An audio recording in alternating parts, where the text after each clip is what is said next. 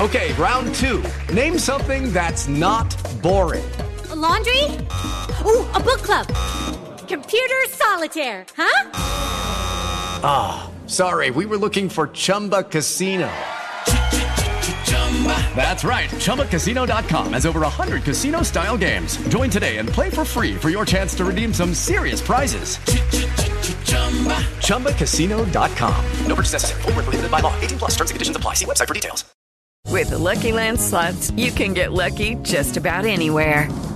This is your captain speaking. We've got clear runway and the weather's fine, but we're just going to circle up here a while and get lucky. No, nothing like that. It's just these cash prizes add up quick. So I suggest you sit back, keep your tray table upright, and start getting lucky. Play for free at LuckyLandSlots.com. Are you feeling lucky? No purchase necessary. Void where prohibited by law. 18 plus terms and conditions apply. See website for details. Hey guys, it is Ryan. I'm not sure if you know this about me, but I'm a bit of a fun fanatic when I can. I like to work, but I like fun too. It's a thing. And now the truth is out there. I can tell you about my favorite place to have fun. Chumba Casino. They have hundreds of social casino style games to choose from with new games released each week. You can play for free anytime, anywhere. And each day brings a new chance to collect daily bonuses. So join me in the fun. Sign up now at ChumbaCasino.com. No purchase necessary. VGW Group. Void where prohibited by law. See terms and conditions. 18 plus. This podcast is part of the Sports Social Podcast Network.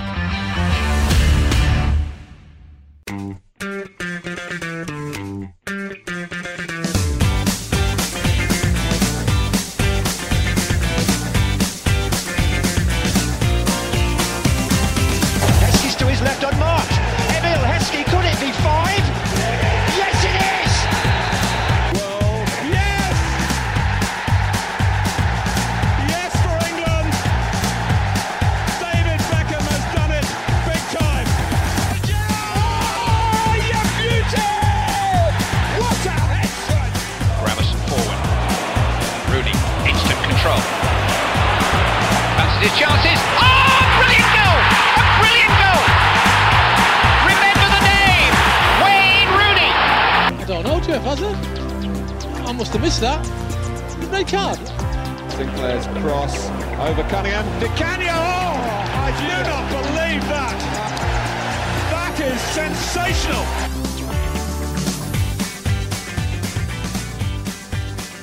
Welcome back to a brand new series of Team of Our Lives, the Naughty Space Football Podcast. Joining me as ever is my co-host, my knight in shining armour, the documentary filmmaker and Portsmouth fan, Mr. Harry Hansford. Hello, how are you? Yeah, not too bad. Not too bad at all. Thank you very much. It's a brand new series with more niche Naughties football content, which the world is in starvation of. It needs more. It's craving more. It's hungry for more. And we've got some more great guests and some more great episodes lined up. But in our first episode, we had Pav and Neil from the fantastic Top 10 of Anything podcast. Absolute legends, Harry, aren't they?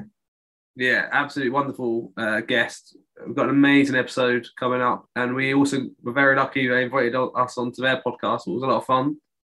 Absolutely. So if you haven't already, check out Top 10 If Anything podcast as well. We feature on there talking about Naughties football, of course, nothing else. But today's episode is all about the top 10 foreign imports in the Naughties of Liverpool and Spurs. It's a great episode, an absolute cracker. We learned a lot, we laughed a lot, and you're going to enjoy it too. With a new series also becomes new beginnings. The coveted, the infamous, the legendary, the world famous, dare I say, What's in Your Panini? You may remember this from the last series. If not, and you're new around here, let me explain. We have purchased a vintage, an iconic Merlin sticker or Panini sticker pack from yesteryear. These particular ones are from 2002, so they're 20 years old. They're sealed as well, so they've not seen the light of day ever. We get our guests to open a packet each week, see what players they get, and give them a score out of 10, and put them on our leaderboard. So during this episode, we have opened one for Pav and Neil, and they done all right. I won't tell you what, but they've done all right. They've done all right indeed. You'll find out later about that in the episode. But we need to get Team of Our Lives on the scoreboard, Harry, don't we? We do indeed. We do indeed. So we're going to use this time now to give you a bit of a glimpse of what's in your Panini by opening our very own Are you ready? I am. So, listeners, this hasn't been opened in 20 years, so we need to get ourselves on the leaderboard. This is mine and Harry's joint pack. We need to score it fairly as well. So here's the authenticated seal. There we go. It's never seen the light of day. 20 years old. I can't get over it. Like, I'm touching something that's 20 years old. Crazy. And it's legal this time. Oh, dear. There we go. Authentic. Lovely stuff indeed. So, first on the pecking order for the team of our lives is, wow. It's a player we actually speak about a fair amount in this podcast coming up that you're about to listen to. It's David Ginola. Ooh. It's a good start, isn't it? David Ginola. I think that's a good start. Good start. Now, what we've got to remember as well, because this is an older pack, I mean, the last series, it was 2007, 2008, wasn't it? So some of the players, we just didn't have a clue who they were. We explain our point system further on in this episode. But because we look back with nostalgia at all these different players, I think we're just naturally going to score this series quite high. Mm. There we go. David Ginola first. Strong start. Oh, it's a player I do remember, but it's not good. It's Nicky Southall for Bolton. Does ring a bell. He looks like Curtains from This Country, ironically enough. It was just, fashionable 2002. I suppose it was. So that's not good. In fact, good, not good. Next. It doesn't get any better. Alan Boksic for Middlesbrough. So we really need a shiny or something to redeem ourselves. That's not good. That's not good. That is not a good pack. Next. Very beatable, this. Oh, Southampton player, Jason Dodd. This is awful. This is really bad. It's so promising with David Ginola. Jason Dodd. Next. Tell you what, this might redeem it a bit because it's the one and only. It's David James. Oh. For West Ham as well. David James. It's not a good pack, Harry, is it? I've waited so long to open these and got that shit. The last sticker is the entire Ipswich Town team. Oh, legendary Ipswich Town. It was, didn't they qualified to Europe in 2001, so I think this is the season after when they got relegated. Yeah. Oh my God, that was fucking awful. That was trudging. Right, let's go through it again. David Ginola, definitely the standout there. Nicky Southall, Bolton player, Curtains. Alan Boksic from Middlesbrough, no idea. Jason Dodd, Southampton, no idea. David James, Ipswich Town. I've conceded defeat already. I don't know where you are, Harry, but David Ginola makes it about a 4, and that's it. We are very beatable. It's not gone the way I thought it would. Being generous, we give ourselves a 4. Really? Yeah, well, I think David Ginola and David James, they warrant a 4 at the minimum. Yeah. It was such a good start. Two good cards, all 2 good stickers. Everyone else is pretty awful. Yeah, let's give it a 4. Give it a 4. Oh, I'm depressed now. We'll question it later. yeah, maybe. Maybe we do what we done with Talking Kit last time and we give them another chance to redeem themselves. We'll redeem ourselves at the end, maybe. We'll give ourselves another chance.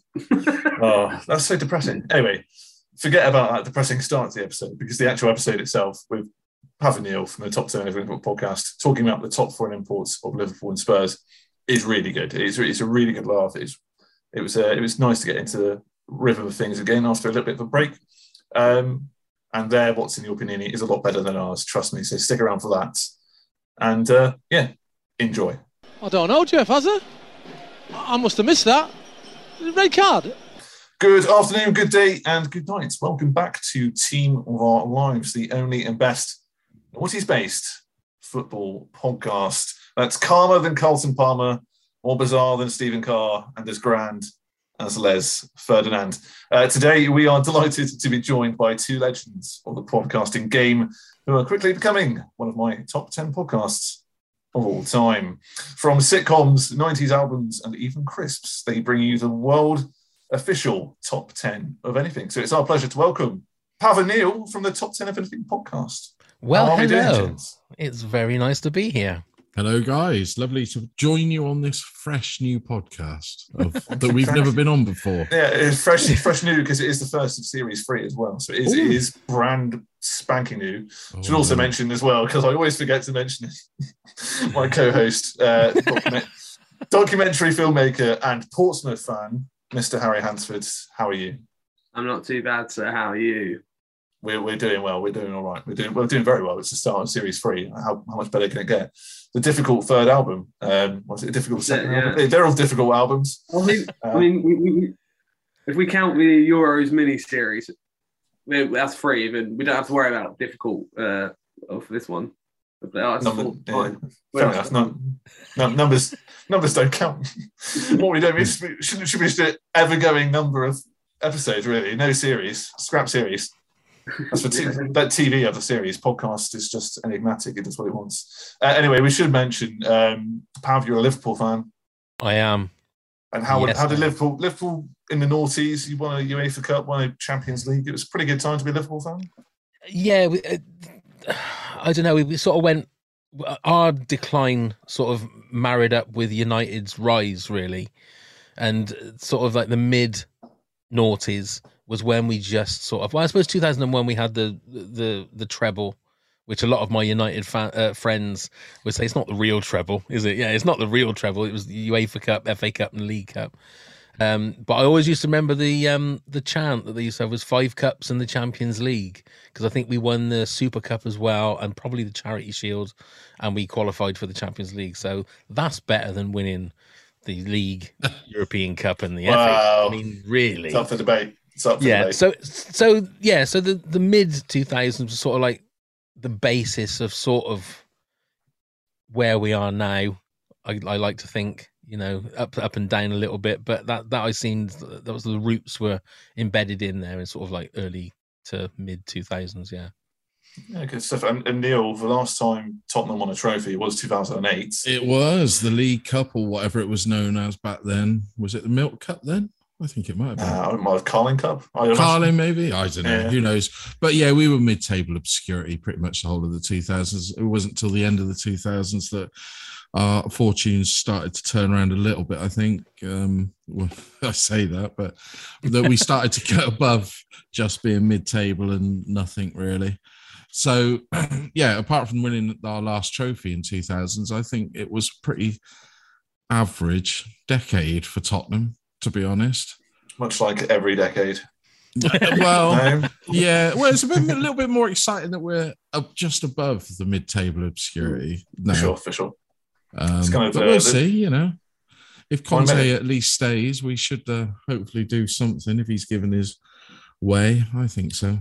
My memories of Tottenham in the noughties are always battling with Everton for the Everton Cup, which is 7th place. It is just above the kind of stragglers of the pack, I guess. That's it, yeah. And you get sort of complacent to it, don't you, and weary. Absolutely, indeed. So we always start the podcast with our kind of first 3 questions when we have guests on as well. So we'll start with Pav with our first question, which is, who is your favourite footballer of the noughties? Zinedine Zidane. Great answer. Without a shadow of a doubt. He is the quintessential, that's a good word, isn't it, Neil? Hey? Very good. It is. Quintessential player that I could watch all day in slow motion. I mean, the thing is, you don't have to watch him in slow motion because he played in slow motion. And his touch was just sublime. And I don't think I've ever seen a player like that. I mean, the big blot on his copybook was was the headbutt in the World Cup final, which was like crazy.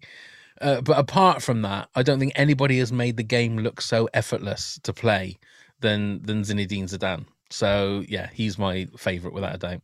I mean, that headbutt moment, as crazy as it was, it does just bring a wonderful end to his career. Yeah. I'm going to end my career in the World Cup final, retire there, and you're, it's beautiful, it's meant to happen, it's going to be his luck, and then he does that, and you're like, the man that everything went perfectly for fucks up in the last ever moment. Yeah, I love that. That makes it more perfect in a way. Yeah. I mean, it was poetic. It was almost poetic. It couldn't be written better than that, could it? Really? He was either going to score a hat trick or get sent off in that final. So. Beautiful stuff. There is a documentary, I don't know if you've seen it, where it just focuses, it's basically 90 minutes of a football match. But rather than, kind of open view of seeing all the players, it just focuses on Zidane. Really? It's quite an interesting watch because you're so used to watching a football match and you see everything going on, the replays. But this film is just, I think it might be in some sort of Spanish final or something. But It just focuses on Zidane at Real Madrid. And what you said earlier about his touch and his kind of vision and, everything kind of happens in slow motion. What you described is perfect because in that documentary, it does kind of just zoom in on him. And it's quite refreshing. I can remember when Sky Sports did the red button thing and you used to be able to look at different angles of the match. And you used to have a thing where it would pick one player and and the camera would just stay on that one. I used to love watching that because you don't realise what players do during a game, like the amount of running they do. You just see when the ball gets to them and stuff. I thought that was, I'll have to look out for that. I'll have to see where it is. I need to watch that. Absolutely. Go on. I was thinking the other day that obviously with Amazon Prime starting to show games, like one of these streaming companies are at some point going to try and change the way we watch football, or we're going to try and do something different to make a claim of we should have it, not Sky Sports. And I think going back and having like a mode where you can focus on the player could be one of the things they could do actually. I could see, because people are going to get bored of this is the way we've watched it for however many years, and I think like there will be that time where people want to. Wouldn't it be virtual reality where it feels like you're sitting in the stand and you're watching and you're just looking at the pitch the way you would if you were at the game? I mean, that to me seems like it'd be or you're stood on the pitch with the players behind you. Imagine that. Sat on the ref's shoulders. Yeah. Well, I mean, they need all the help they can get, don't they, really? Absolutely. Splendid stuff. And Neil, who's your favourite footballer of the noughties? I've had to have a bit of a think for this, and I'm actually going to go back to a previous answer on another podcast. I'm going to go Ronaldo because of what he did in such a, if you think about it, a short space of time really at United. He changed the game that we know it now. He's still a working legend. He's still a machine. And the way he works and everything is just a sight to behold. And he can play for any team and make an impact, but anybody would want him, I think, on their team, especially when he was in his prime. I mean, what was it? He was like 292 games for Real Madrid and he scored 311 goals. That's quite an achievement, isn't it? So it's nuts. I think I will go him. Yeah. Fantastic answer. Absolutely. Can't fault it. Bit of a trickier one. So, Pav, who's the most underrated footballer of that time period? Right. Well, I've got two, and I'm gonna dip into the Liverpool pool, if you like. I've got Danny Murphy and Gary McAllister. Yes. I mean, Gary McAllister was class. He was the old shoulders that the rest of the players of that particular time just relied on. Another person that looked like he had hours of time and acres of space. And that goal against Everton, just fantastic. Last minute, scoring from 35 yards and completely flummoxing the goalkeeper. And Danny Murphy was one of those players that you weren't surprised that he ended up being in the first team. But whenever he didn't play, you missed him. Yet when he did play, apart from scoring some crackers against United, he didn't play, you missed him, and he was one of those midfielders that held the midfield together. Absolutely. And I don't think you get those kind of players. I mean, he's not. I don't think he was as influential or as hard as, say, Roy Keane, but he was that same kind of player. He never stopped running. He was always ready to get in with a tackle. He was always ready to mix it up, and just cause a little bit of unrest get somebody booked and, get somebody not necessarily sent off, but possibly sent off. He knew some of the dark arts, but he was a great player and a fantastic taker of free kicks and stuff just outside the box. Yeah, great player. Absolutely. I saw him play a few times for Fulham as well, when he was dictating the team a lot as well. Yeah, absolutely great shout. Great. I don't think we've had that before. Underrated indeed. And Neil, who are you going for? Right, I'm going to go from somebody from Tottenham. I have a good thoughts about this, and I thought, well, we could go for this, and this, but I thought this guy here never got the credit I think he duly deserved at Tottenham, and that was Asso Okoto, playing on the wing at the back there. He made some great runs for us. He did score some goals, and he was a versatile all-round player. And I just think he was really underrated for what he achieved for us. And I also like the fact of his personal life. He basically played to earn money to support his family. He didn't get sucked into the lifestyle. He drove a Ford KA or whatever they're called. His boots were odd, weren't they? Because he found it more comfortable to use a left from this company and a right from this company. I just really liked him as a character, but he also played some wicked football. Where did he end up going? Where did he end up going after Tottenham? I can't recall. I'm sorry, Neil. I shouldn't have put you under the press like that. I think he went to Lyon or some French team. Yeah, right. Yeah. But who's the other one? Is it him, Pascal Chimbonda? I always get mixed up with Chimbonda. Yeah. And Chimbonda still plays in National League South or something. Does he really? Yeah. The age of 42. Him Ronaldo, and Zlatan. Yeah. Fair play. That's I mean, when you got to play, haven't you? You just got to keep doing it. He loves this game. So it's time to induct a couple more players into the Robbie Savage Hall of Fame. For those that are new and listening to this is a play. Just how on earth did they get a professional contract? Pav, who are you going for? Right, now this is not a specifically bad player, but it was how on earth did he get a contract at Liverpool? Is the way I'm doing it. We signed him when he was injured, and this just creeps in the noughties. It's Alberto Aquilani. I can remember doing a little bit of. It wasn't particularly massive research. It was only looking at the newspapers because I didn't really internet. There wasn't I suppose the internet was there, but I didn't sort of look at it. I didn't know what it was. I was such a dinosaur. But he came with such oh my God, this is like the next big thing. He is a player. Right, he's a little bit injured, they were saying, but when he's fit, he's going to be amazing. And he wasn't. I don't think he played a single good game for Liverpool. He was so disappointing. And then I think they loaned him out or they sold him the following season or maybe the following 18 months. But he was injured for the majority of the time. And so he's not a specifically bad player because he got a move to Liverpool and I'm not sure where he went after Liverpool, but it was more of the fact that it was, for me, worse because he was such a disappointment. So that's mine. Yeah, very interesting. I remember the press bit around that being such it's going to be great, like you're saying, all this building him up, and I think it just created even more anticipation. So I remember just waiting and waiting, even as a not a Liverpool player, to see who he was going to be. And then obviously when he did have a few appearances, you're like, oh, yeah, exactly. I think maybe there wasn't such a not price tag, but expectation on him, and maybe he would have lasted a little bit longer because he might have had a bit more. Okay, that's his first few games or whatever. But that's the press, isn't it? I suppose. But it was the same thing as when Van Nistelrooy came to United and he was injured, and then all of that expectation. Van Nistelrooy actually did something when he started playing. He delivered. Aquilani just didn't, and he's one of those names that when you say it to a Liverpool fan, they just roll their eyes because it's he may have been an amazing player, but it just wasn't at Liverpool.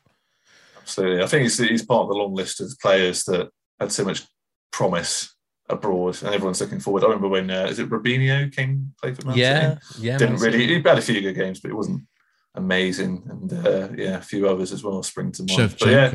Shevchenko, exactly. Yeah, non-existent. Absolutely. But I think Aquilani came from Fiorentina and just started playing for Italy. I think that's why there's a lot of hype around him. And then he was there for 18 months and then went to Roma. I think it was something like that. Yeah, something like that. But like with his tail between his legs and probably injured. Never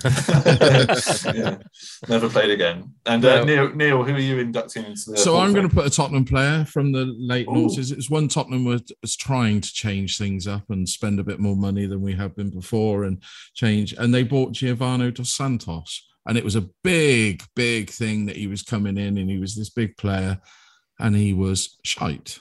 Just to put to, he probably was a great player abroad again, like Pav said earlier. But he just didn't do anything, didn't deliver any of the promise, and he just looked lazy. He obviously didn't want to be there, I don't think, when you do watch back. And subsequently he became a bench warmer, didn't he? Absolutely. Yeah, but he was awful. I think some of the expectation for someone like him comes from just how cool their names are. Could be. Like, you've got to be amazing. Probably signed because of that name alone. Do you know what I mean? I mean, if I was playing FIFA and I saw scout a player and that was his name, I'd be like, yeah. Was he? Is he Brazilian? Mexican, wasn't he? Yeah, Mexican. Right. Okay. So it's interesting because it was Giovanni Dos Santos and remember Bojan. Yeah. Yeah. So they were both in the Barcelona academy. Was it the Masia, or whatever it was called?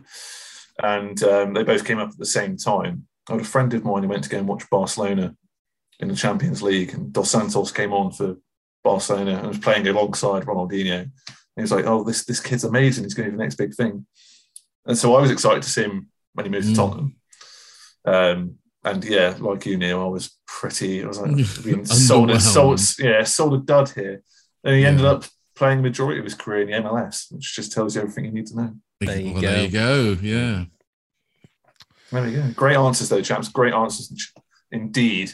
But we're here today to talk through Tottenham and Liverpool and their top 10 foreign imports. It's going to be very interesting to find out where you guys place certain players. I'm guessing Aquilani is not going to be making an appearance. No, he was my number 11.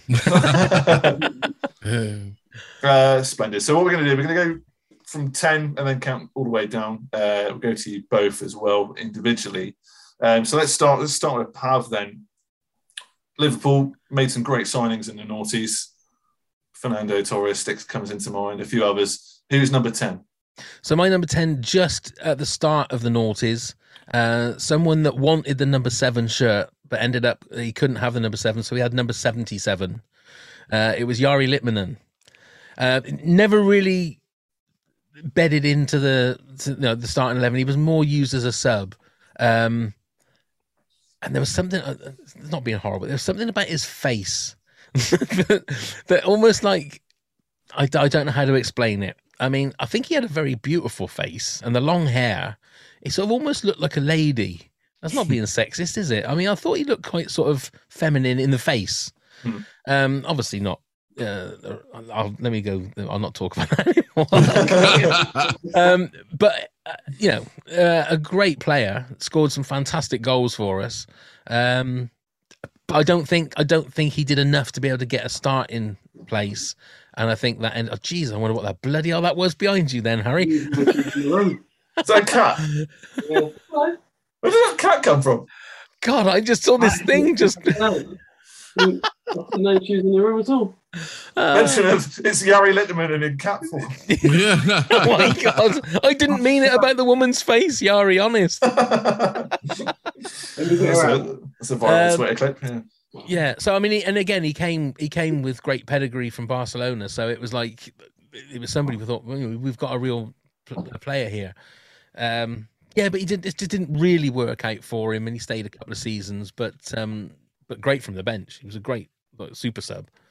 Yeah, he always looked like a kind of like a hitman from like a B-Tech PlayStation game. The kind of slick back hair. He signed for Fulham in 2008 and never played a game for them.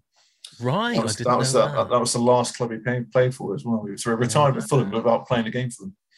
Look at you with the Litmanen facts. I know.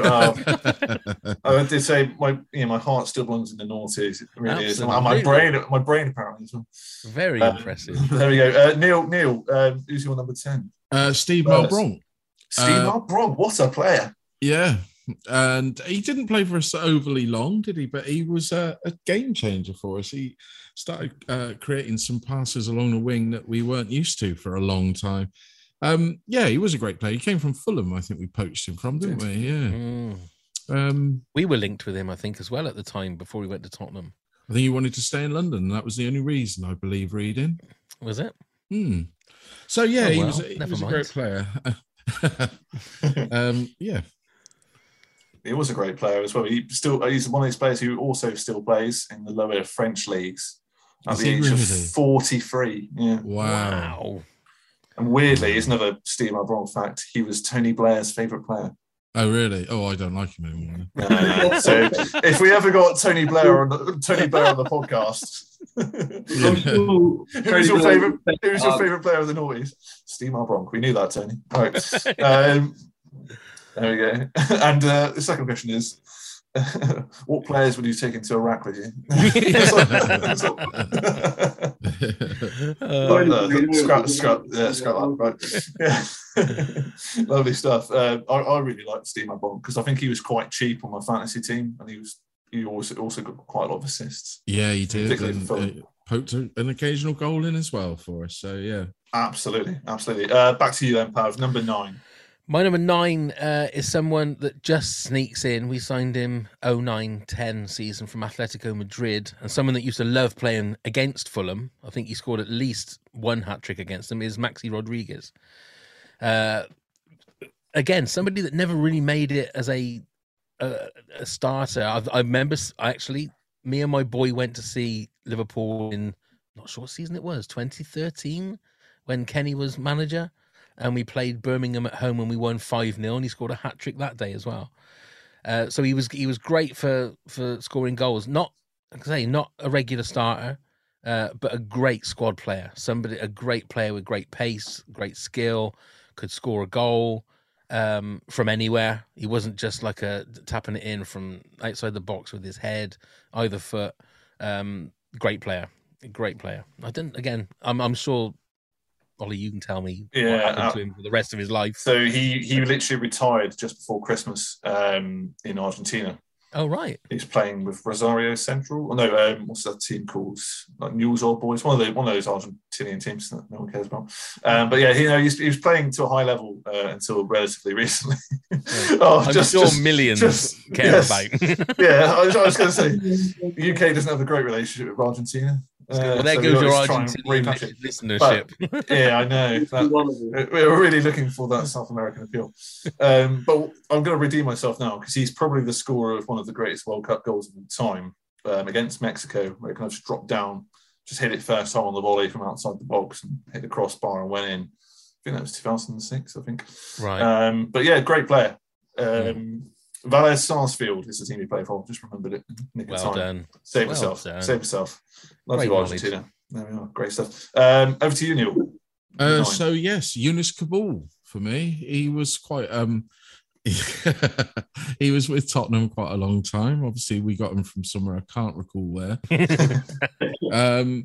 But he was a solid defender. He really was. He was finally somebody quite tall that stood in our back four for a while. We were lacking in the height, but yeah, he was a solid team member. I mean, he must have played for us good 10 seasons, maybe. He went Tottenham, he went to Portsmouth, then he went back to Tottenham. Yeah, and I think he went to Sunderland and then relegated Sunderland.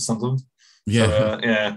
Well, fruitful career. Yeah, so it was, but yeah, he was a good player. He was a good squad player for us. He was always, he was loyal, I suppose, to an extent that footballers can be, and yeah, I just admired him for being quite a sturdy player that we needed in the back four at the time. From a Portsmouth perspective, like seeing him and Sol together, they were just unplayable. Like people just couldn't get past them at all.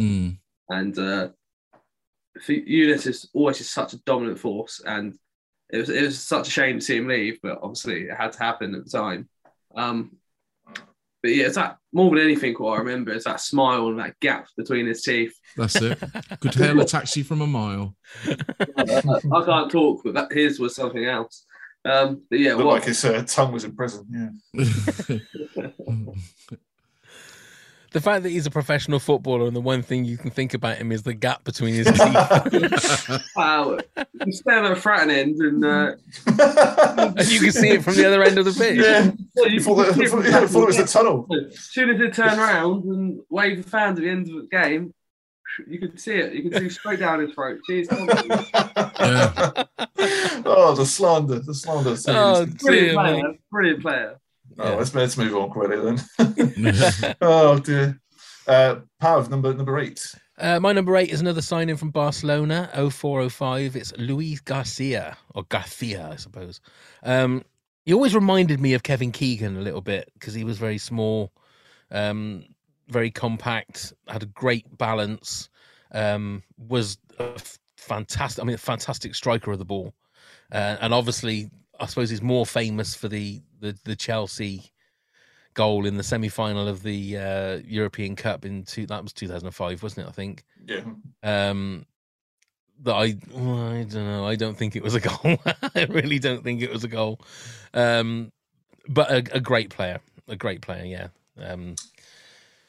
Part of that. It's just part of that whole team that was sort of just. He was such a skillful player. And maybe, underrated. I mean, you put him in the category of that.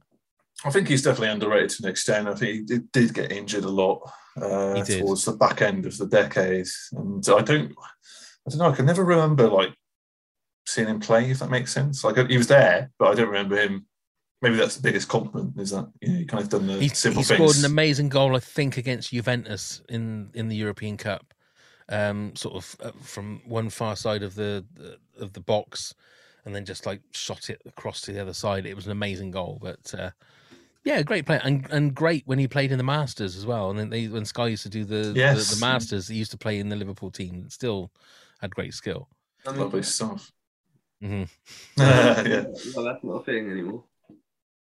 Say again. I don't understand why there's not a Masters League anymore on Sky. Because they're all still playing in the lower leagues. They're all playing in Argentina. That nobody cares about. No, we love them. No, exactly. Yeah, okay, Neil, your number 8 Tottenham player. So I've already mentioned him. He's underrated. It's Asso Okoto. I mean, we've already spoken loads about him. I admire the guy. I think he was a sturdy player for Tottenham. We've already spoken about it already, but absolutely. Absolutely great shout as well, and another cheap one in the fantasy team. But putting him in a few times, I think, as well. Yeah, good, absolutely great shout. Where are we up to? Number 7, then, Pav.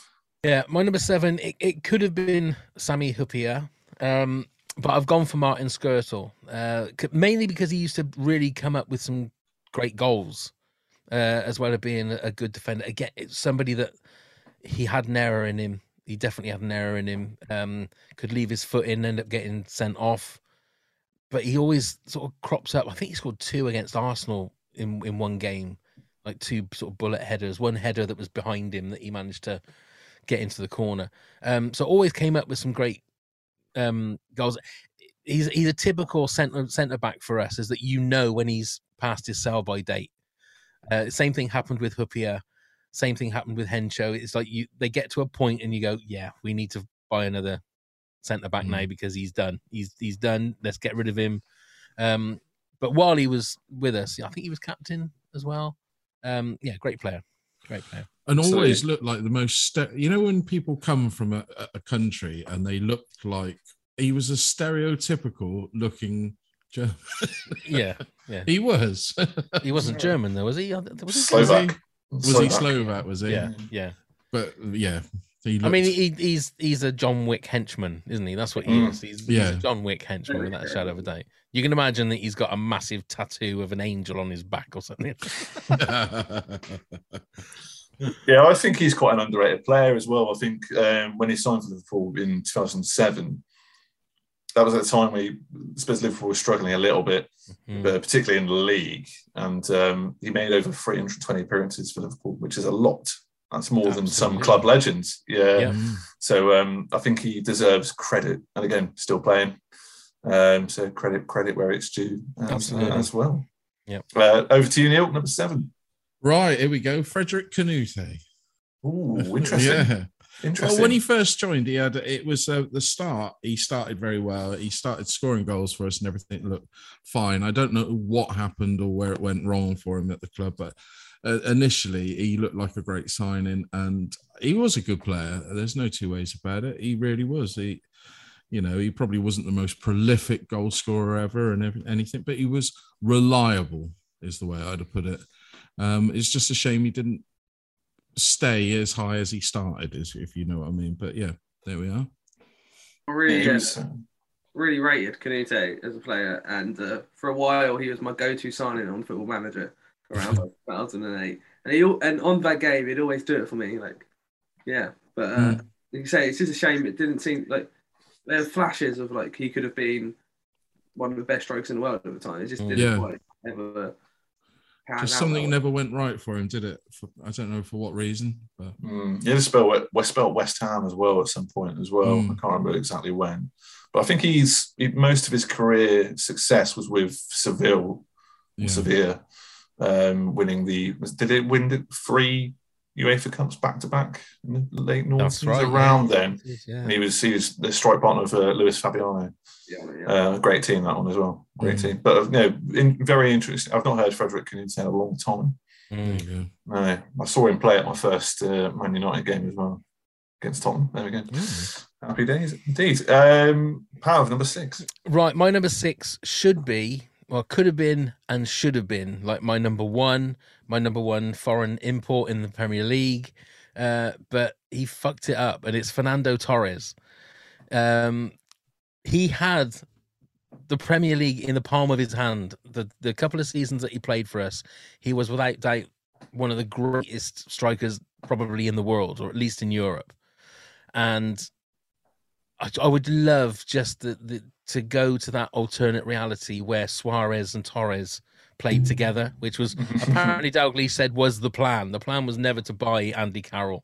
It was that Torres was going to stay, he was going to buy Suarez, and the both of them were going to play together. I would have loved to have seen that, even if it was just for one season.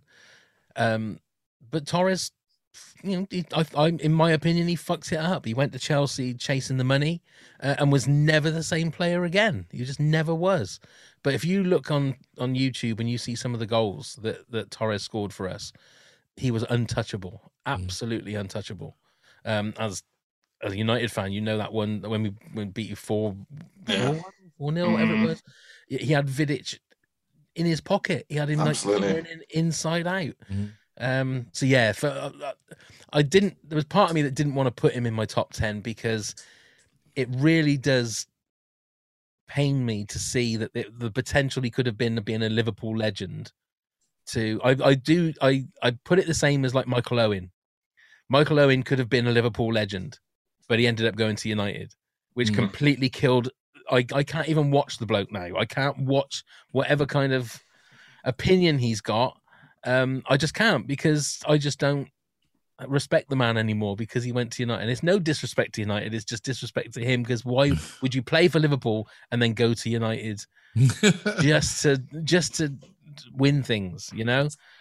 So it's like that, yeah. It's that same feeling. But Torres, what a player. One of the facts I remember about Torres was that he came second in a poll of Premier League players that most looked like a lesbian. Was Yari Littmanen first? No, it was the Arsenal player. I can't think what his name is now. Tony Adams? No. But it was an Arsenal player. Could be a lot of Arsenal players. What kind of publications are you reading, Neil? For crying out loud! Yeah. Hey. I think it was 442. It came in. Yeah. that famous featurette. Yeah. On Corey, when I was making my list to come on your podcast, I had that same thought of like, I sort of want to put him here, but I can't because of what happened at Chelsea. Just because it still baffles me like how you could go from being arguably the best striker on the planet at the time to turning up at Chelsea and just being someone completely different. Yeah, I just can't work out what happened on that car ride down to London. Like, it's mind-boggling. It really is. It really. I don't think anyone will ever really understand. Like, just what happened to him, because he never picked that form up ever again. No, it's crazy. It is a weird one, isn't it? You have to admire Fernando Torres again. One of those players who just brought something a little bit different to the Premier League as well, which is why I had slight aberration for him. One of the goals in particular against Blackburn Rovers, where he kind of just hits it across goal, similar to Van Basten in '88, very similar sort of style. That was a very good goal. And he played in the same team as Aguero and Falcao at Atletico Madrid, which is just one of those sensational teams. Never won a league title as well. Probably up there is probably one of the best players never to win a league title, apart from if you count it, the Segunda division in Spain. So he helped Atletico get promoted back to La Liga, which he probably should get a bit more credit for, because he was just scoring goals for fun.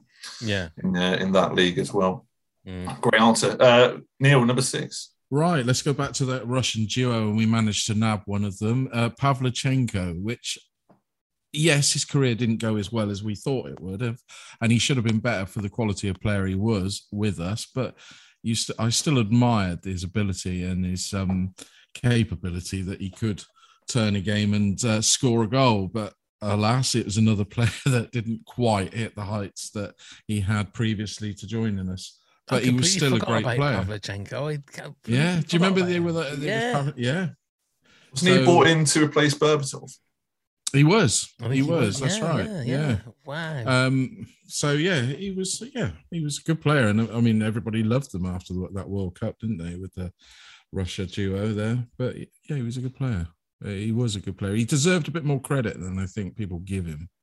I think so too. You say he was a good player. He still is, because he's still playing age 40 in the Russian First Division. So you're both very good at choosing players who are somehow keeping on in there. That's quite remarkable, actually. He's done that, but fair play.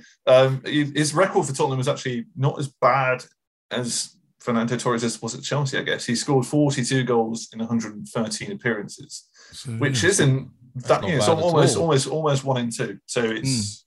Admirable. Yeah. He always looked, though, that he was lost being in the UK, in the Premier League, didn't he? I don't think it was for him.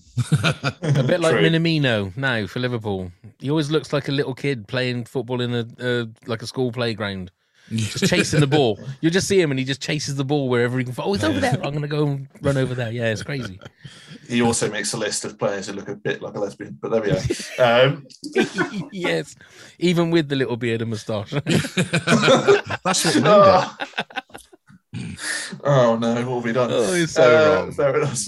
Part of number 5. Number 5 is old spaghetti legs himself, the one that won us the Champions League in 2005, Jerzy Dudek.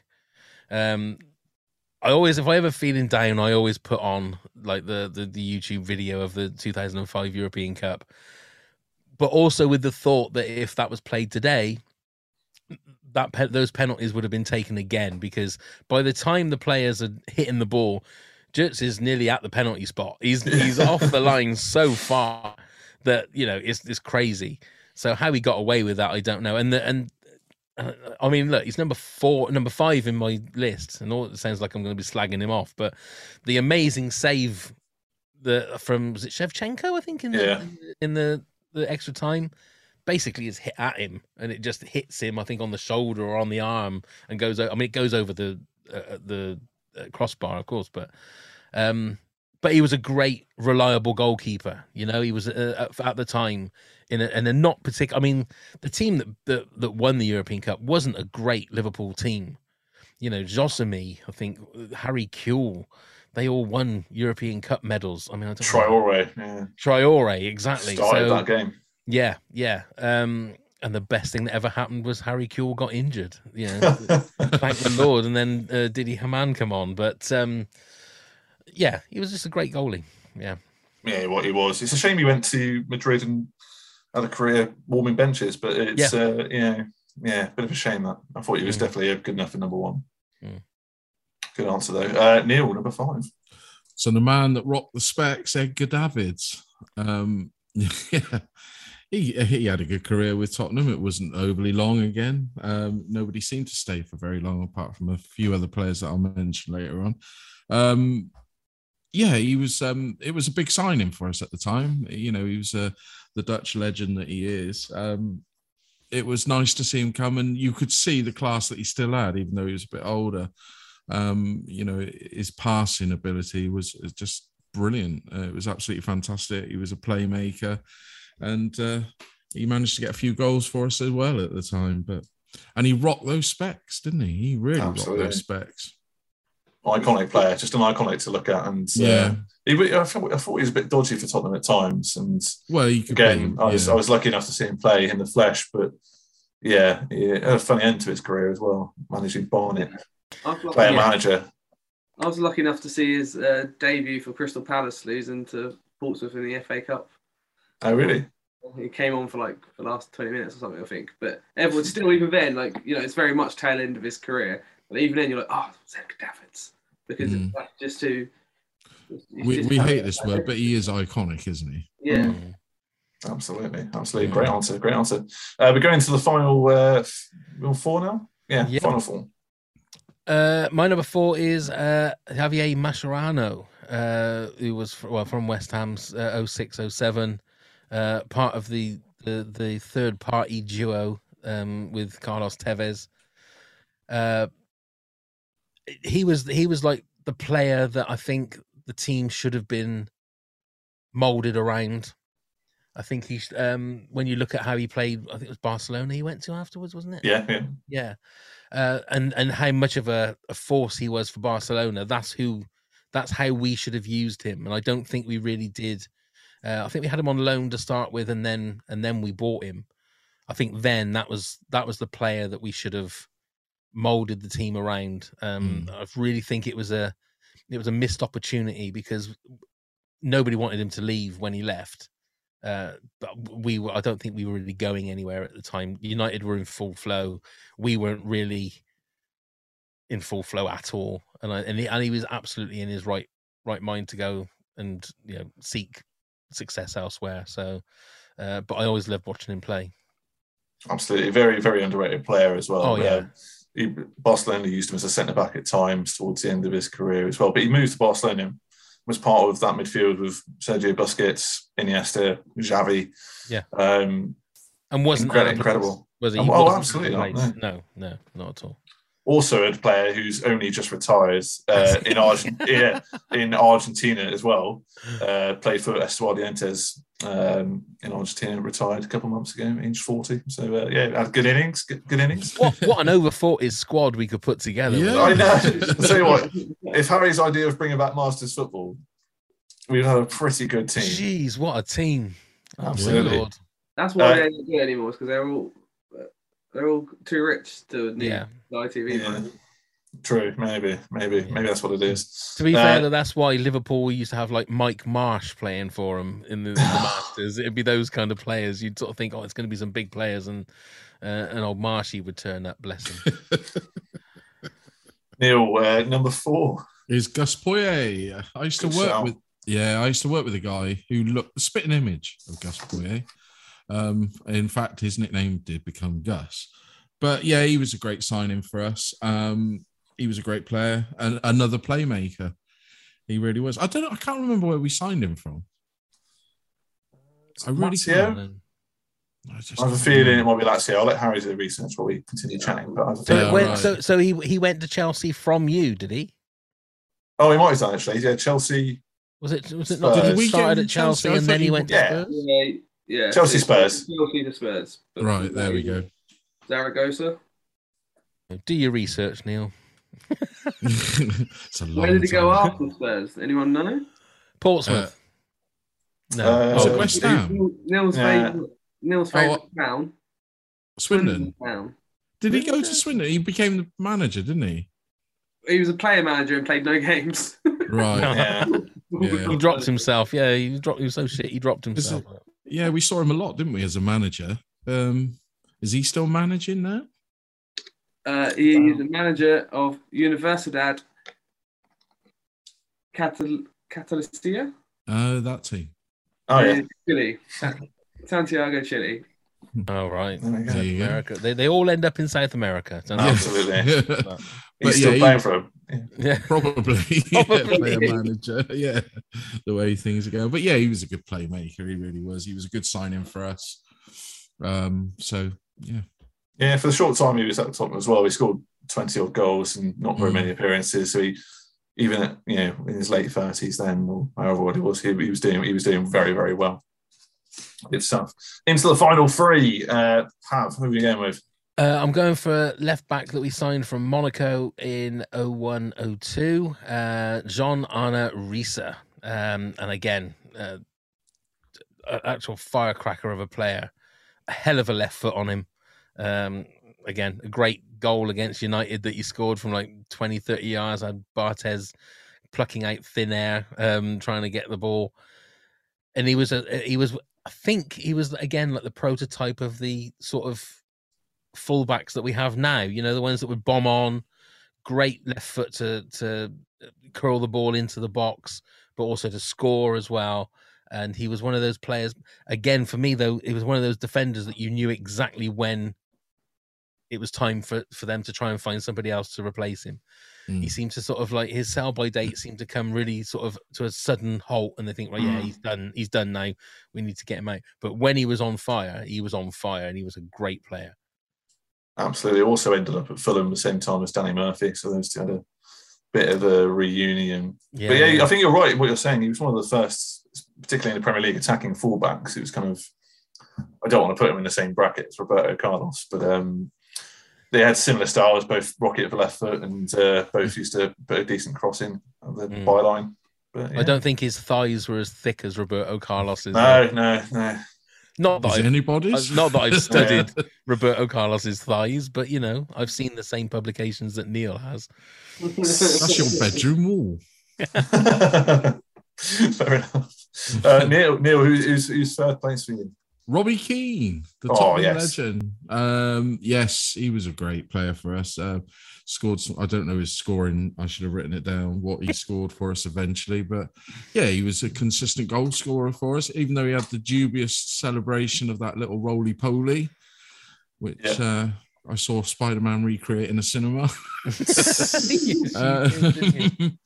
But yeah, he was a solid player for us up front, and an all-round good goal scorer. Really, he's in the legendary status for us now. So, without a shadow of a doubt, he's one of the most underrated Premier League players of all time. I think he comes up a fair amount in this podcast, and me and Harry speak about him with great affection as well. 325 career goals, which is more than double Anelka, more than Drogba, for example.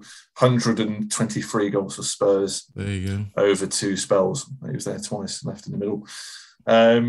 He scored all types of goals as well. He wasn't as gung-ho as maybe people imagine him to be. Him and Defoe up top were pretty good. They were, weren't they? And he wasn't a selfish striker at all, was he? Oh, no, not at all. And totally wasted at Liverpool. Totally wasted.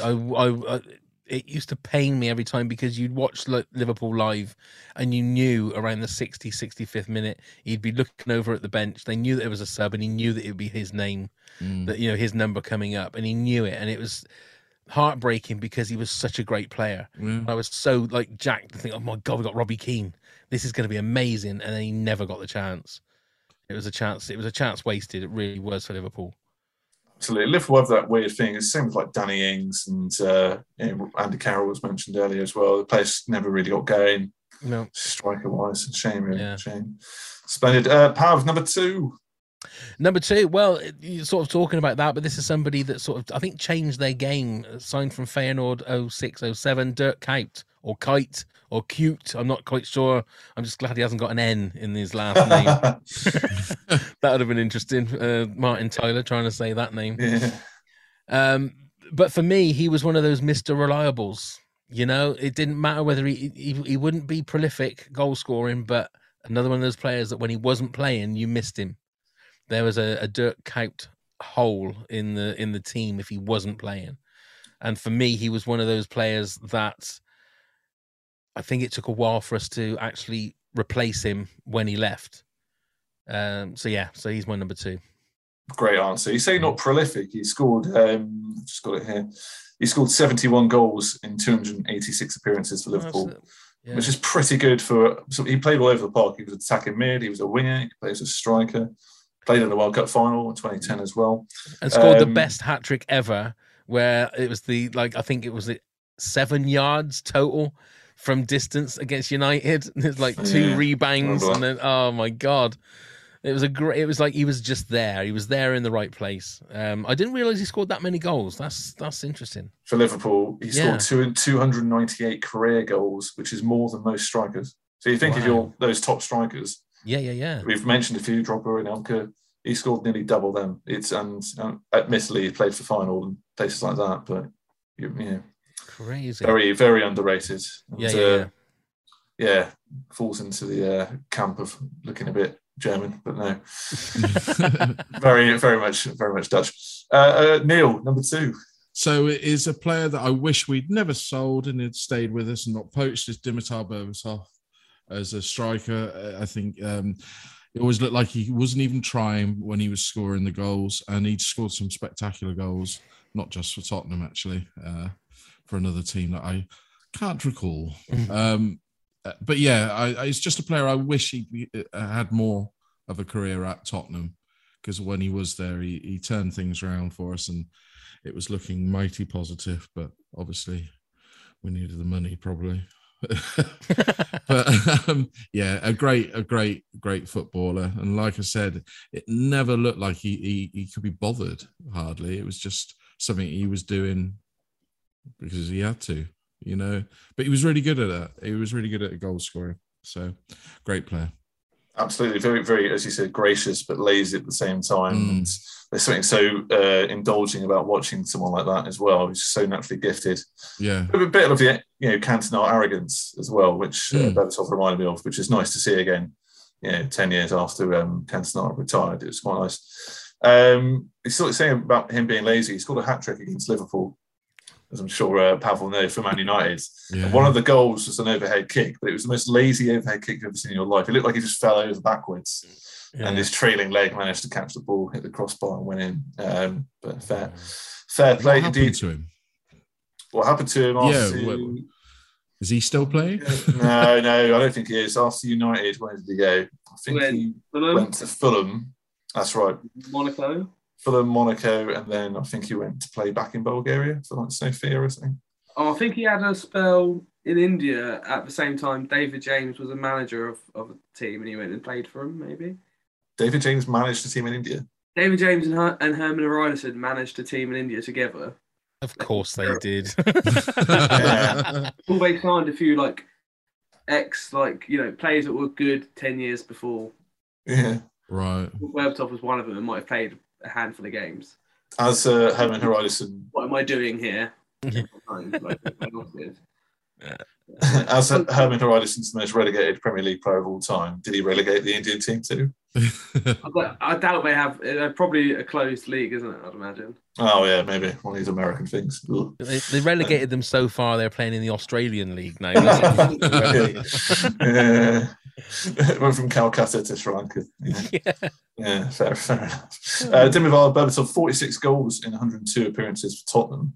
I thought he played more than that, but that's a pretty good record. Scored more goals for Bulgaria in 78 appearances, 48 and 78. So he's done very well internationally as well.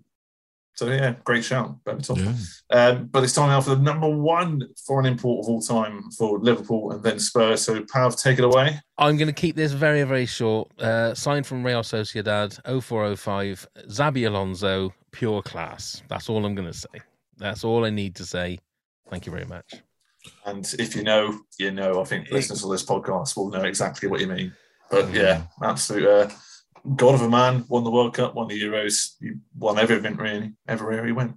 Shame he didn't quite work out for him at Madrid, but yeah, it is what it is. Same with Kaká, really. He was another player who went there and didn't really work out for him. No. Yeah, but just a class player, I think, and just a class person as well. I think from what I've seen, he seems just like a really nice guy. So, yeah, there you go. Nice and simple. Yeah. Brilliant answer. I like it. And Neil, you're number 1. Who's taking number 1 spot? Shall I be just as quick as that? Is Luka Modric. for Tottenham. It was the start of the resurgence the renaissance of getting some good players back in. He's a playmaker. His passes are sublime, and he's still playing now, isn't he? So one of these players that keeps going. And is he 40? I don't know how old he is, to be honest. He's 36. Oh, I'm not interested not then. far I'm only interested if they're 40 plus. I'm only interested if they're 40 and played in Argentina. Yeah. He's just a youngster. He's just a snapper. And have a face like a lesbian. There we go. Exactly. Well, yeah, he's in that category. He really is. I mean, yeah. He's part of that great Tottenham side, though. Modric, Bale, that'll who do. else? But it's when we started to sniff up to the Champions League spot, wasn't it? And, it was all that time, and it was exciting for Spurs fans. It really was. Because, it seemed like things were changing. I mean, we're stuck again, still in that rut of things are changing every fucking year. But, we're getting there. Happy days. Great. Two great answers for your number one spots as well. Two midfielders as well. Happy days indeed. Pav, would you like to run us down your 10? Yeah, go on. It's Yari Litmanen, number 10. Number 9, Maxi Rodriguez. 8, Louis Garcia. 7, Martin Skirtle. 6, Fernando Torres. Which is like that. I don't know what it's sounds like Guillaume Balaguer then for a second. Number 5, Jerzy Dudek. 4, Javier Mascherano. 3, John Onarise. 2, Dirk Kuyt. And 1, Xabi Alonso. Brilliant stuff. And Neil? Okay, so at number 10, we got Steve Malbronk. Then number 9, Eunice Kabul. Number 8, Benito Asso Akoto. And then number 7, Frederick Canute. Number 6 is Roman Pavlyuchenko. Number 5, Edgar Davids. Number 4, Gus Poyet. Number 3, Robbie Keane. Number 2, Dimitar Berbatov. And number 1, Luka Modric. Beautiful stuff. Thank you both so much for coming on and helping us through the noughties with the foreign imports of Spurs and Liverpool. It's great to get kind of outside perspective, because me and Harry have very different kind of views to everyone else, I guess. Well, Harry being a Portsmouth fan has different views to the rest of England, I guess. Yeah. There we go. Happy days indeed. But it's time now to play our first quiz of the series. It's deal or no deal.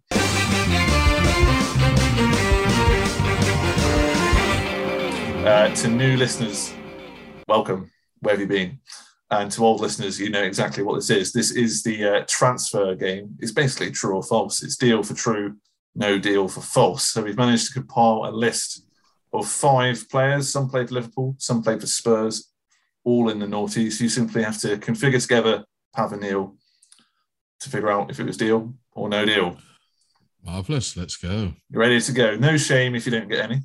Okay. But it's never happened before. So there is a bit time of for everything. Exactly. So I'll let you guys confer as well. Let us know you're working out. So the first one is Robbie Keane. Did he move from Leeds to Tottenham Hotspur? Deal or no deal for £7 million? I think it was a deal, wasn't it? I think it was. Well, yeah, because he definitely went from Tottenham to Liverpool. Yeah. So yeah, I think that was a deal. So I would say that's a deal. You happy with that? Yeah. Okay, we'll go for that. Deal. Correct. It was deal. Boom. Well, at least we haven't got naught. If only I had the space in here, I'd do a Robbie Keane roll and tuck and everything. I want to see the little cartwheel. I haven't got the. You want to see the little cartwheel? Yeah, I want to see you do a little cartwheel with your filthy, Neil. With your little sausage. Yes. Right. Next, number 2. Xabi Alonso, did he move from Real Sociedad to Liverpool for 10.7 million? Deal or no deal? Well, I know he went from Real Sociedad.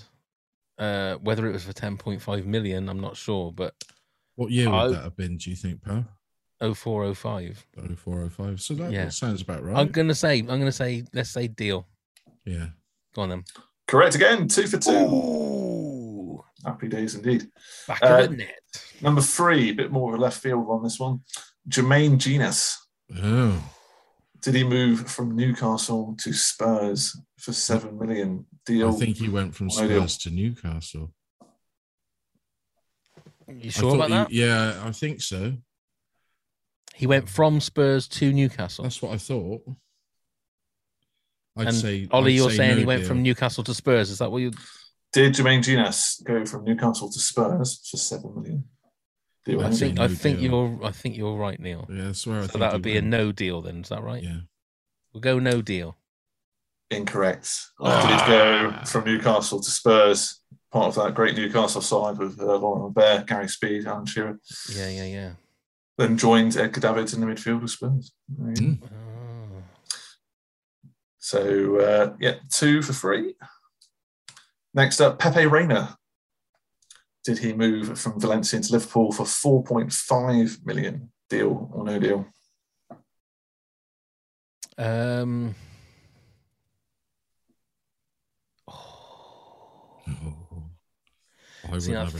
think when he left Liverpool, didn't he go to an Italian club? Didn't he go to like Roma, something like that? I think that could be. You happy to say deal? Yeah. I'm going to say deal. I'll say deal. It's not, is it? It's a bit of a red herring on my part. So he didn't move from Valencia, he moved from Villarreal to Liverpool with 4.5. You trickster, you. I did trick you. Starts off easy. Yeah. So the last one, to redeem yourself, Jermaine Defoe. Did he move from Bournemouth to Tottenham Hotspur for 6 million? Deal or no deal? Right. So would it be Bournemouth or West Ham? Or did he go to West Ham after Tottenham? I think, I think he went from West. I think that's a no deal because I think he went from West Ham and then he went to Bournemouth after Tottenham. Yeah, I think that's a no. No deal.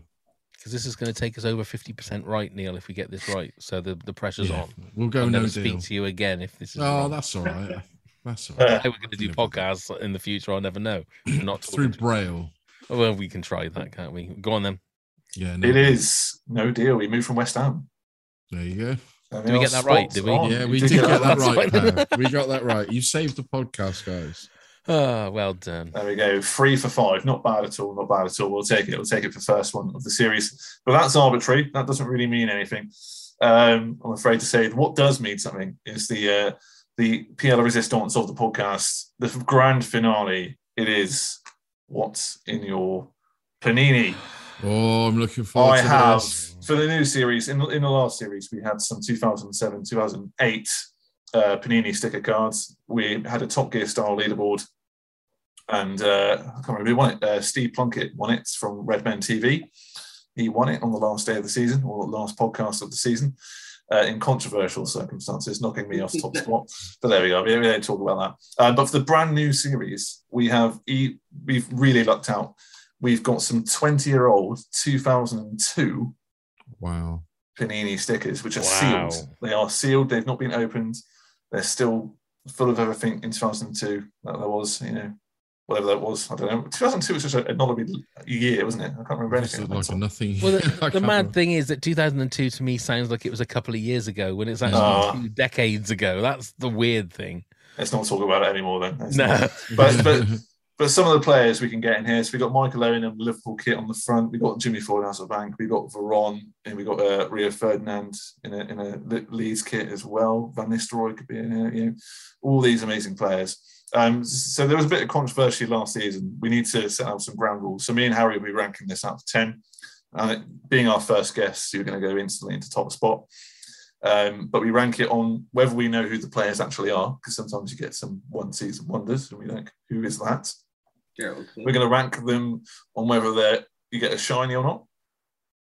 Okay. And on how good the players actually were. Saying, are they kind of a club legend kind of player? Were they a rotation player?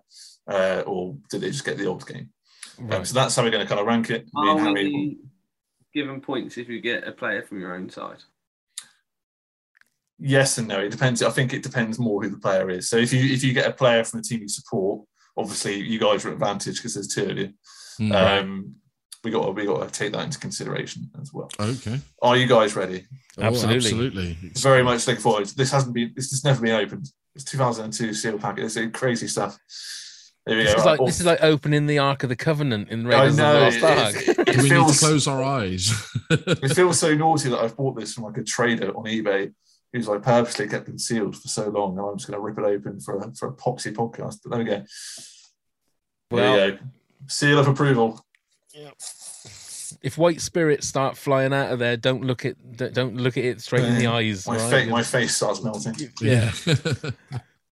Okay, so we're going to open them upside down so I cannot see.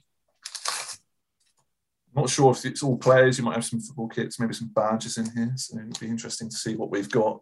First packet you've ever opened, so we don't really know. Are you ready for your first player? Yes. Oh my God. It's Harry's going to like this. It's Nwankwo Kanu. Oh, Nwankwo. There you are. Hello, my friend. There you go. I think you get points straight away. What a definite legend of the Premier League. Arsenal won the league in 2002, didn't they? I think so. Wow. What a start. Wow. Beautiful. It's given me all in that Dreamcast top as well. All sorts of emotions. Good start. Next up, it's a player I've heard of, more famously at Blackburn, but he's in the Bolton kit. Didn't even know he played at Bolton. It's Colin Hendry, the Scottish centre-back. Oh, Christ. Scottish captain. Scottish captain. Got lobbed by Gascoigne in 96. Euro 96. Yeah, Blackburn. Wow. I think when he played for. Yeah, Blackburn, that's right. Won the league with Blackburn. Won the league with Blackburn, yeah. Definite legend. Good start, I'd say. Very good start. Next up, a player I've never heard of. Middlesbrough player called Paul Ocon. Paul Ocon. Didn't he become a singer? Didn't he have that song Lonely? Didn't he? Wasn't that him? It looks a bit different than in the video, but again, can't really say. Don't know who that is, I'm afraid. Don't know who that is. I bet he's still playing though. I bet he's still playing in Argentina. Somewhere in Argentina with a lesbian. He's there. With a lesbian. It's not someone that looks like a lesbian. With an actual lesbian. It's 2022 now. Well, yeah, you're right. All sorts of leagues. Indeed. Next up is Sunderland, but don't let that fool you because he's probably Sunderland's greatest ever player, Niall Quinn. Oh, wow. That is a legend. Big Niall. That is a proper legend. That is a proper legend. Not just a legend for Sunderland, but a legend for Manchester City as well. Yeah. And Ireland. Yes. And Ireland. Wow. And got loads of money, apparently. Well, a bit or not. Didn't put it in Sunderland. No, I suppose he didn't, did he? That's what I was thinking, that he should have been, really. So we've got 2 more stickers. Good, I'd say good pack. I'll be happy if So far, so good. Here we go. Next up. Oh, fucking hell. Tottenham. Sorry, I get so excited. Tottenham player, Neil. Yeah. Who you've not mentioned. Teddy Sheringham. Oh, wow. Yeah, so absolute legend. There you are. There we are. Looking at a legend. Looking the same age. Club legend for so many players, for so many teams, and an international legend. Exactly. Wow. Just wow. Well, I'm so excited. This is so nerdy. Well, we know what to get you for Christmas, don't we? Yeah, Just I need to know. get you a Panini sticker book, and you'll be happy. There we go. So you've got the last sticker left. It's a big one. Oh, fair play. A player I've seen in the flesh. It's Juan Pablo Angel. Oh. No, he was pretty good for Villa for like a couple of seasons, wasn't he? He was Colombia's finest export, other than, well, you know what. Excellent stuff. That's a pretty good pack, I think. I'd say pretty good, but we got to say there were no shinies and there were no top goal scorers or anything like that. So we've got to be a bit, I don't know, cautious to say. I would 1,000,000 points, I think. Yeah, we've definitely got an absolute legend. Isn't it? At least. Should we go for it again? Let's go for it again quickly. So you got Kanu, good points for Kanu. Colin Hendry, legend with Scotland, won the Premier League in '95 with Blackburn. Premier League winner. Paul Ocon is, the lightweights. He's lonely, yeah. We need to look up Paul Ocon at some point. We'll do that next. We'll find out what's going on. Yeah, Harry's on the ball. Niall Quinn, that Sunderland's is a legend, isn't it? as well. Teddy Sheringham and Juan Pablo Angel, the big sticker at the back. That's hell of a forward line that we got. It is. I mean, hell of a forward line. I'm surprised Teddy Sheringham's not still playing, actually. Yeah, it's true. He was playing into his 40s with Colchester and Portsmouth. Yeah, absolutely. So, Harry, what's news? Okay, so Paul Oaken, yeah? This is the fella? Yep. He played for Middlesbrough, Watford and Leeds in the United Kingdom. He's an Australian international. He played all the way up until 2007 in Australia, and he was managing as recently as 2018 in the Australian A-League. But he also has managed Australians under-20s and under-23s. So don't be surprised to see him at a World Cup qualifying game at some point as a manager. Who knows? There you go. International manager as well. That's got to be worth a few points. I don't know. Not in the noughties, though, was it? No, that's true.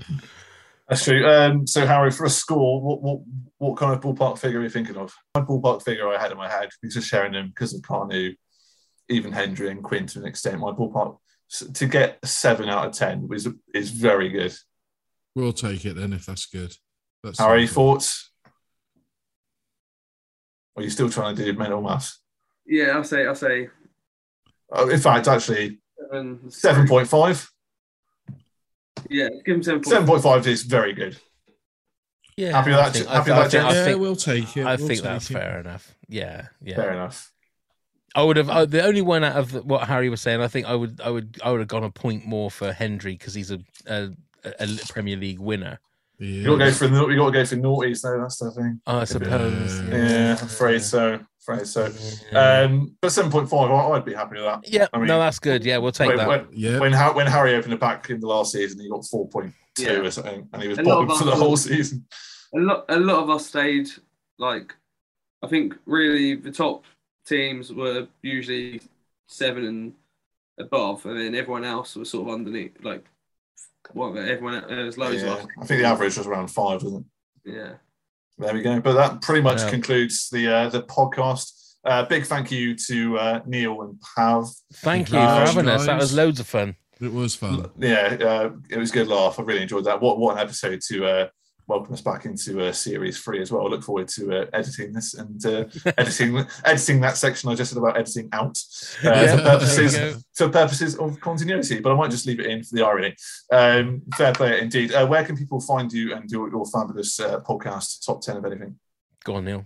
Well, you can find us under Top 10 Top 10 on all the podcast platforms. Don't think there's one that we're not on, is there, Pav? Probably. I don't know. We're on all the social medias under Top 10 Pods. Come and find us, give us a click and a like. And if you've got any suggestions or you want to come on the pod or support us, we're under patreon.com/Top 10 Pods. And there's loads of rewards you can get, like being on our podcast, etc. Things like that. So we look forward to you joining the Top 10s. Yeah. And it's 10 as in TEN, not 10 as a number. Yes. Beautiful stuff. And if you need to find us, we're at Team of Our Lives, Twitter, Instagram, YouTube. And give us a bell if there's any subjects you want to take a dive in, all things noughties. But until next time, hope you've had the time of your lives on Team of Your Lives. Ta-ra. Team.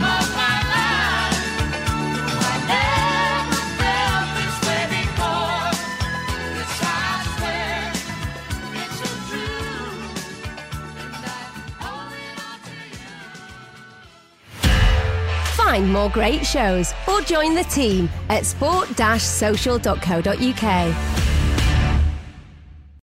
Sports Social Podcast Network. Judy was boring. Hello. Then Judy discovered ChumbaCasino.com. It's my little escape. Now Judy's the life of the party. Oh, baby, mama's bringing home the bacon. Whoa, take it easy, Judy. The Chumba life is for everybody. So go to ChumbaCasino.com and play over 100 casino-style games. Join today and play for free for your chance to redeem some serious prizes. ChumbaCasino.com. No purchase necessary. Void where prohibited by law. 18+ terms and conditions apply. See website for details.